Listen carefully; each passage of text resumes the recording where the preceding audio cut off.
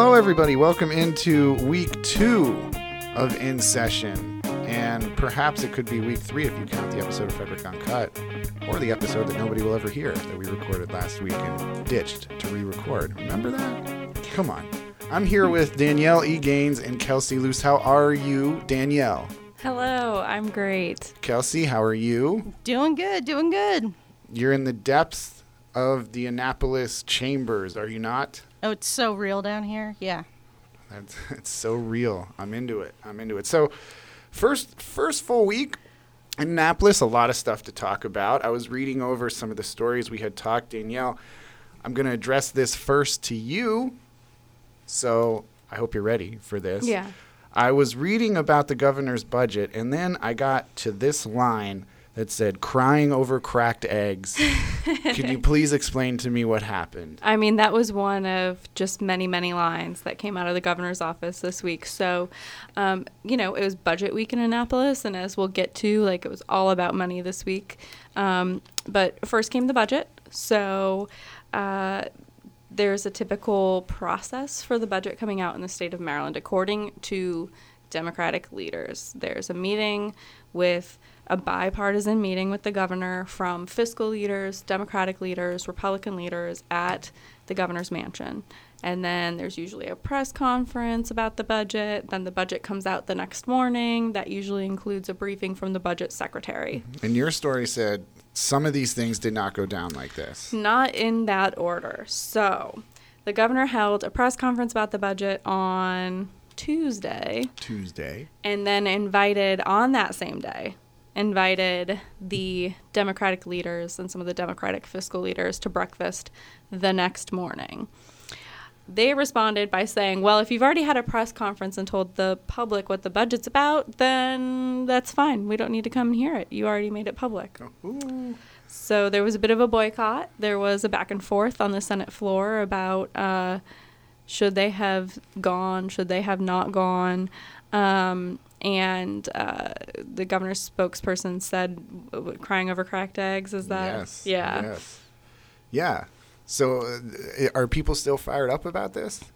This has been, there are some breaks with typical Annapolis protocol, sometimes by the administration of Governor Larry Hogan.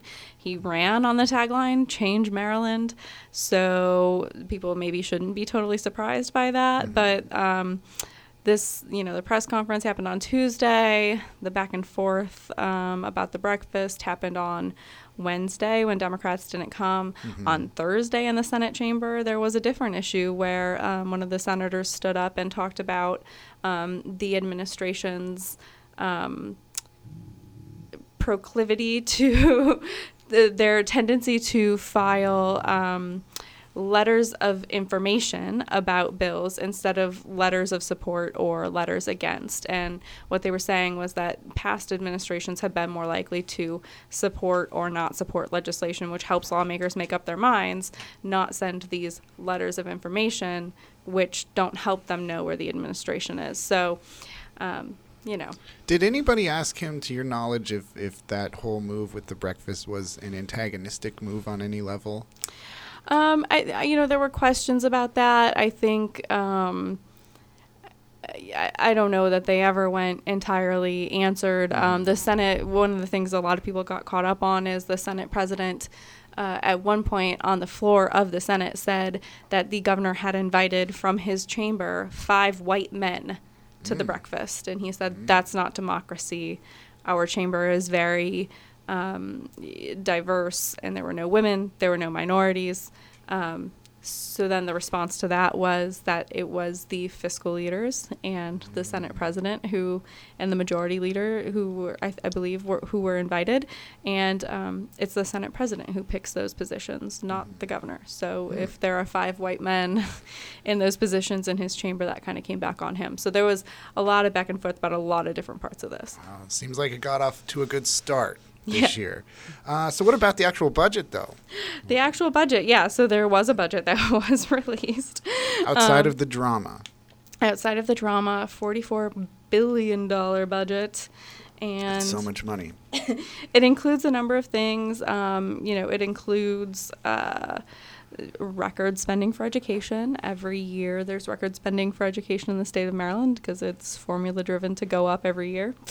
There was also some things that people weren't entirely happy about while the total education funding went up. So also did a program that allows low-income children to go to private schools, which some groups don't agree with, including the Maryland State Educators Association. There also was a cut to programs for college readiness and teacher training. And then there was also a question about the Children's Health Insurance Program. That's an issue unresolved in Washington and could create a really big strain on the state budget if the state decides to step in and fully fund that program. That's all up in the air right now. Governor Hogan's budget did leave $1 billion in the state's reserves, so there's money there potentially to play around with things. That's a lot of money to play around with. I'm just saying. I could have a good time with $1 billion. I could have a very good time. Now, Kelsey, there were a lot of local implications from this budget, and I was reading your story from earlier this week, and it talked about hotel funding, which I think you said they're not going to get from the state. Right. Yeah. So it was pretty notable for Frederick that the funding was not in there, but that's also not unusual. For the past couple budgets, the governor hasn't included that, and then the Democratic representatives of Frederick County have kind of fought to get that back in there. That's a $15 million bond project, so that's not chump change. But Senator Young said he would aim to do the same again this year, so we'll see how that goes. And it seemed as though Senator Huff was against state funding for the hotel, correct? Right. Yeah. His position is basically that the government shouldn't be in the business of, kind of giving a private sector support like that in that way. Mm-hmm. So he's happy to see it not in there. Now, local delegate Karen Lewis Young criticized the budget as well. She was worried about the impact of changes to federal tax law. Can you talk a little bit about her position on and what her issues were sort of on a local level? Yeah, her concern was that it really didn't do much to anticipate how the federal tax is going to impact Marylanders, and also it didn't really make any sort of preparations for the possibility that the federal government might not be funding the CHIP program. So she was a little concerned about going forward what that would look like. Mm-hmm. And also there's this highway user revenue money it was increased by $1/10,000,000. I guess that would be $100,000. Is my math correct? Yeah, so that's a perennial issue. People have been trying to get highway user revenue back for a long time. In 2007, Frederick County had gotten $13.8 million, so you can tell that it's nowhere near its highest level of funding, but it is inching up there. So I have the sense that transportation advocates will certainly be pleased to see that. But that's good. That's good. I hope that goes to the left lane bill in some fashion. That more money to arrest people over there. It doesn't. Of course it doesn't, Danielle. It's for routine road maintenance. Hope all of that $2.2 million needs to go to arrest people. My job here is just to fact check Colin. That's fair enough. I need that in my life. I need like a consistent fact checker. Consider it done. Yes, Danielle, yes. Now, this morning some things happened as well, Kelsey. And by the way, I do think this is coming out on Friday. Today? Okay. Sometimes I just don't know anymore. But Kelsey, can you update us on anything that happened today that maybe hasn't been in the paper yet? Absolutely. Transportation was the theme of the delegates meeting today. So they met with Jan Gardner and Transportation Planner Ron Burns to talk about the highway priorities. Well, let me correct that, the overall transportation priorities. But in terms of highways, the top project remained a project at I-270 and US 15 that would widen the highway out from 4 to 6 lanes. So right now that project's in the planning phase, and it's likely to stay that way until at least late 2019. So the only changes that the delegation really wanted to make is Senator Young suggested adding 1 weekend mark train trip back to their list, and that's something that had been on it before. So it sounds like Ron Burns said he would go ahead and just add that back, just to keep it in part of the conversation, the ongoing conversation with the State Highway Administration. And the other change was to the system preservation priorities. So County Executive Gardner requested that they move up a project that would put a left turn lane and a traffic light at Maryland 26 and Old Annapolis Road and Water Street. They just wanted to move that up because there's a higher than average crash rate there. Now, you used to cover transportation for this paper, didn't you, Kelsey? I did. It was like old times. Yeah. So you know more about this than anybody else in Annapolis, right? Probably not, but let's say that. Let's say I do. Okay. We'll go with that. There's something that we all love to talk about every week. It's called taxes.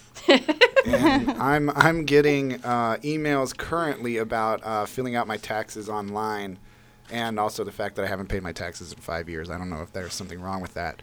But, Kelsey, Democratic leaders plan to introduce 3 bills to make changes to federal tax law. Can you tell us a little bit about what you learned regarding that this week? Sure. This goes back to the issue of responding to the federal tax reform. So there's a 3-point plan, as you say. The first would be to restore personal exemptions for Marylanders on their state taxes, because the federal government has done away with those under the new plan.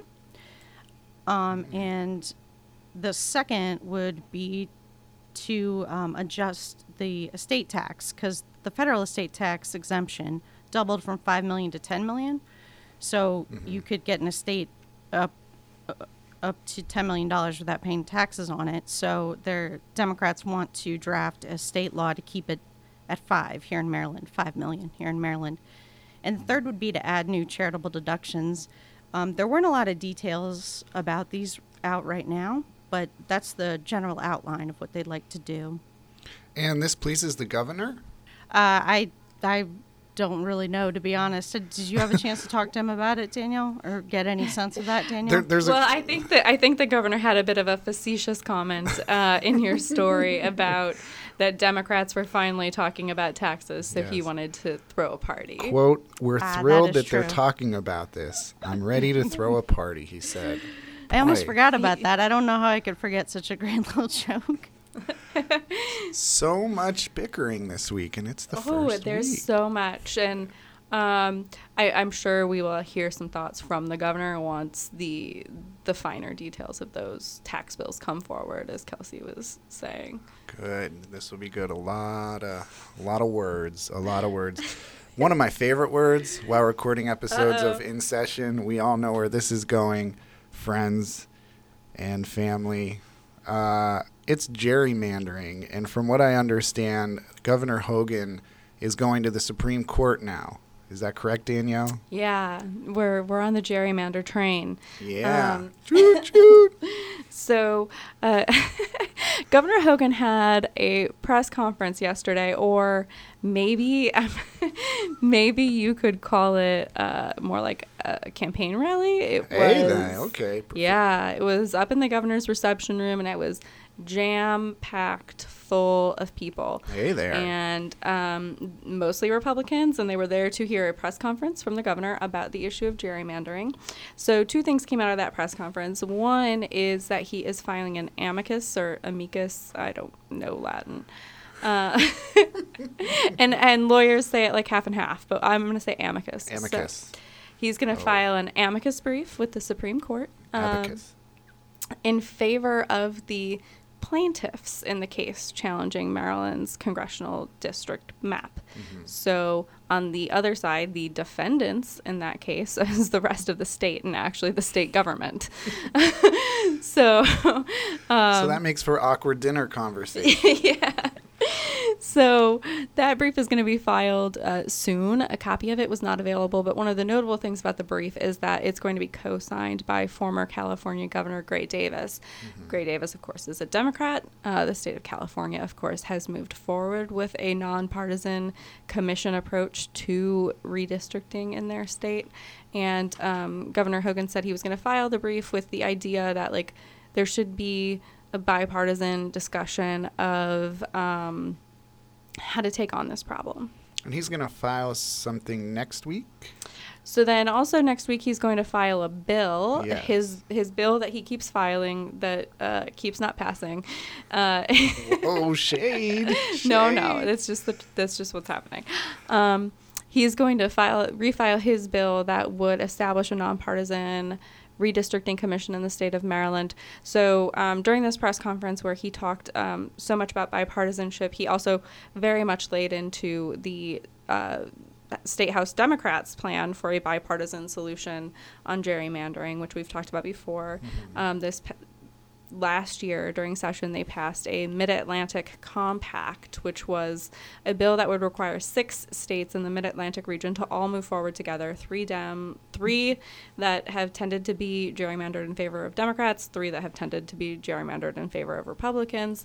And the idea is that if everybody moves forward with nonpartisan redistricting together, the balance of power in Washington is not shifted, but better representation is created at each state. Governor Hogan has long attacked any sort of multi-state compact like that as an excuse to not move forward. So he's going to introduce his bill again this year. The Mid-Atlantic Compact he vetoed last year. The veto override of that bill is scheduled for the last day of the General Assembly session. So it's nothing's going to get done. Nothing's going to get done. We'll see. There'll be something exciting for me and Kelsey to cover on Sine Die, it seems like. If this goes to the Supreme Court, will you be covering the Supreme Court? Yeah, I'm going to do whatever I can to sit next to Nina Totenberg. That would be so much Obviously. fun. Yes. Yeah. Can you take us? No. Can we do an in-session from the Supreme Court? I think that would be a lot of fun. I want to move now to what is it, Danielle? I know you know the answer. What is the best thing in the newspaper every week? Political notes. Ooh, we need its own theme song. And this week's is jam-packed. You guys really wrote. And you guys both write this, correct? Oh, yeah, man. With 2 people, we're just, like, cranking stuff out. Man, oh, man, oh, man. So this week, Mako, not related to Waco, Texas. Maryland Association of Counties. Indeed. And this led political notes. Kelsey, would you explain the fight that's currently happening? Sure. It's over the procedures. It's a procedural issue. So what happened was, let me take you back. So January 6, 2015. Take it back. Councilwoman MC Keegan-Air was appointed as a liaison or to the Mako Legislative Committee. And so how the appointments work is that County Executive Jan Gardner picks someone. It has to be confirmed by the council. So back in 2015, MC Keegan-Air was confirmed. So we'll take it forward to this past Tuesday, the 16th. There was supposed to be a discussion about the appointment to the Legislative Committee at the county council meeting, but because of the weather, it didn't end up happening. It was rescheduled. But instead, Council President Bud Otis sent a letter to Mako just saying that Councilman Tony Schmillick would replace Councilwoman Keegan-Air. So I got her on the phone, and she was saying she has no problem with Councilman Schmillick being appointed, but she was concerned about the process.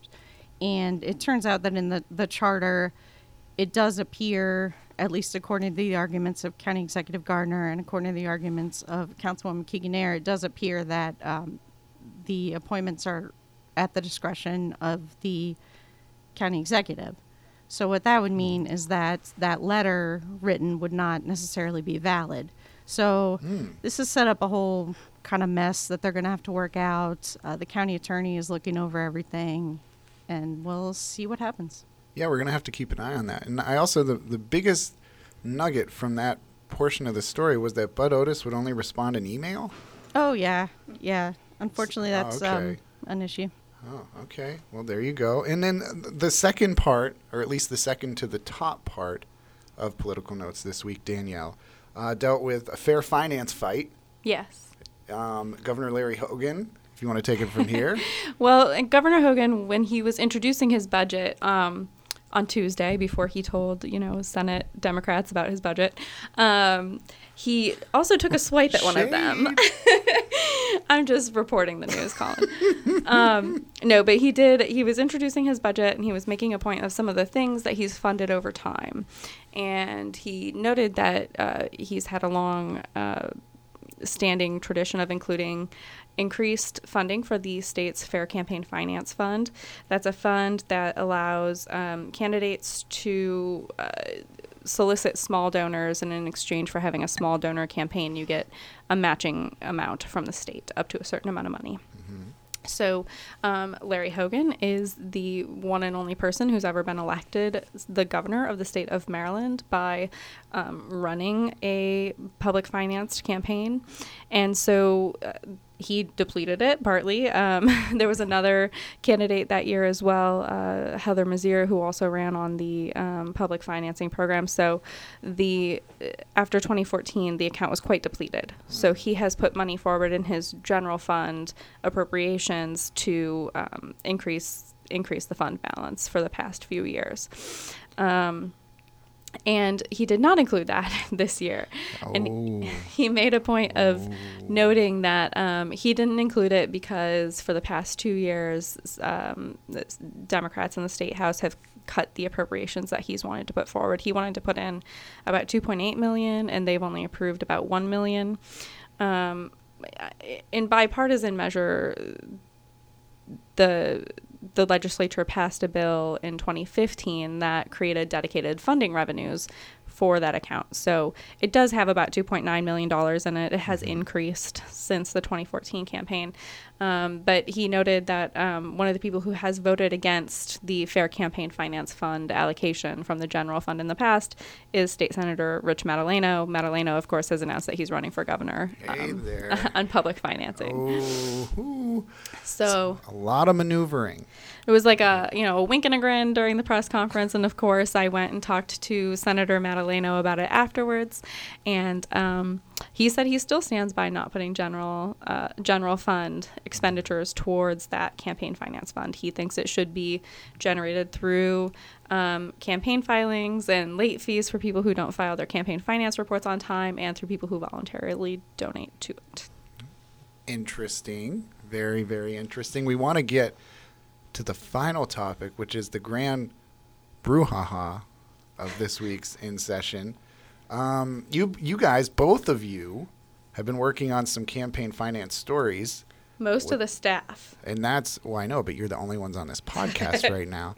So, Kelsey, we'll start with you. Can you tell us a little bit about what you've been working on concerning this? I took a sneak peek at the finances for the county executive race. And the biggest takeaway there is how much Kathy Afzali has raised. Her bankroll is at $101,866. So you compare that. Whoa. Yeah, I wish I had that in my bank account, right? Boy. Yeah. So you compare that to Kirby DeLauder has, let me check the number here, 14,655. And Regina Williams, those are both Republican contenders. She's got 11,334. So that there's quite the disparity there, Kelsey. Yeah, there is. But they say they're not worried because part of Afzali's sum is a $20,000 loan to herself just to kind of get the campaign rolling. That's a lot of money. I talked to Delegate Afzali about that, and she considers that an investment in herself and an investment in her message. So that's a nice way to look at it. But her opponents are kind of saying, well, you didn't get that in contributions. So what does that really mean? Yeah. But she did get $80,000. Yeah, she did get $80,000 more dollars. Let's not sell her short. Danielle, how about you? Well, I was going to say, Kelsey, there was a really big gap in another race you looked at, too. Right? Oh. Yes, let me talk about that one. So I also took a look at the Senate. Look at that segue. It's great. That is how you do a segue. Beautiful. So I also took a look at the Senate 3, District 3 race. So that has a Republican challenger, Greg, excuse me, my mouth isn't working. Craig Giagrande taking on Billy Shreve as Republicans, and then they're trying to unseat Senator Ron Young, and that's shaping up to be a pretty interesting race because the Republicans really want Ron Young's seat. So there's going to be a lot of money involved because of that. So Giagrande has a bank account now of $98,943. So that's quite a lot. But then when you take a look at what Billy Shreve has gotten, his funds right now stand at $3,220. Wow. So that's a pretty big disparity. So I talked to Councilman Shreve about that, and he's not concerned. He says, I haven't really started fundraising yet. I'm going to start that in April. Right now I'm worried. That's a lot of bake sales. Yeah. Wow. Right now I'm focused on governing. So I did ask Craig Giagrande what he thought about that, and he didn't really comment, but then Senator Huff also weighed in on it. But somebody else got in on the Yes. action. Senator Huff talked about it? Yeah. Yeah. So Senator What did he Huff say? stepped in saying that that maybe Billy Shreve should step aside for the good of a party, and maybe he's not a serious contender if he's only raised that much. But again, Shreve just kind of shrugged it off, like I don't really care what he thinks. I'm doing my thing, so he's going to do it his way. Does anybody like each other on any That's a level? good question. I like you guys. We like you too, Kelsey. We like you too. Wow. Step aside for the good of the party. Good for Michael Huff. Just throwing his name out there. Well, another segue. Another segue into your campaign finance stories. Michael Danielle. Huff had some good news this week. Oh, okay. So he had reason to celebrate. So his campaign finance report shows that he has $153,000 in the bank. A lot of money. Which is among the highest in terms of our local lawmakers. And in the Senate, only the minority leader and the minority whip have more money as Senate Republicans than Senator Huff. He has the third highest amount in that chamber. Good for him. So he's feeling good right now. I think so, yeah. And then, so you're working on these stories. When will they be in the paper? We're going to have lots and lots and lots on campaign finance on Saturday. It'll be up tonight. We also have fun news about the Frederick County Sheriff's race. Ooh, can we get a little preview? 2 people file their candidacies today. Uh-oh. So we have, for now, at least a rematch between Carl Bickle, a Democratic candidate, and Sheriff Chuck Jenkins. And they both filed today, and we'll have a little bit of something on that soon. That'll be It's the fun rematch. to follow. The rematch. Mm-hmm. That'll be good. Cage match. So next week. What is going on next week? It's a wrestling term. What are you talking about? What is going on next week? Kelsey, we'll start with you. Anything you're looking forward to next week? I'm looking forward to seeing what goes on in the. Oh my goodness! I had some thoughts to share, and now I've lost them. Can we can skip go to to Danielle. and Kelsey, maybe We'll edit go to this out? Danielle. Danielle, next week for you. What are you looking forward to? This I podcast? don't You know. got- Kelsey and I both have brains of mush. It's been a long week. Lots and lots and lots of been the first numbers. week. All the Oh. numbers, though. All of the numbers? All of the numbers. Did you leave one number unturned? No. Okay. There are fun things coming up in the near future that we'll be talking to you about. We just can't be specific, huh? The State of the Oh. State's coming up soon. We'll have that.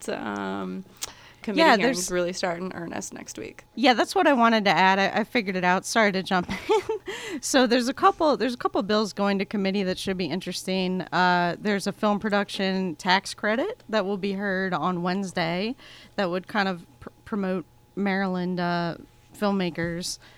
And there's actually that's the main one I wanted to tell you about. That's it? That's all? Yep. Kelsey, that's Okay. it. we did a lot of We're money good. this We're week. good. We're We just did a going to lot of watch money. movies next week. Okay. That's good. Maybe the best bill of them all, Bill Green, will be introduced next week. Oh, boy. So, week 2 is in the books for In Session. Next week will be the official, second official week, full week, I guess, of the session. What, of course, was the best thing you ate this week, Kelsey?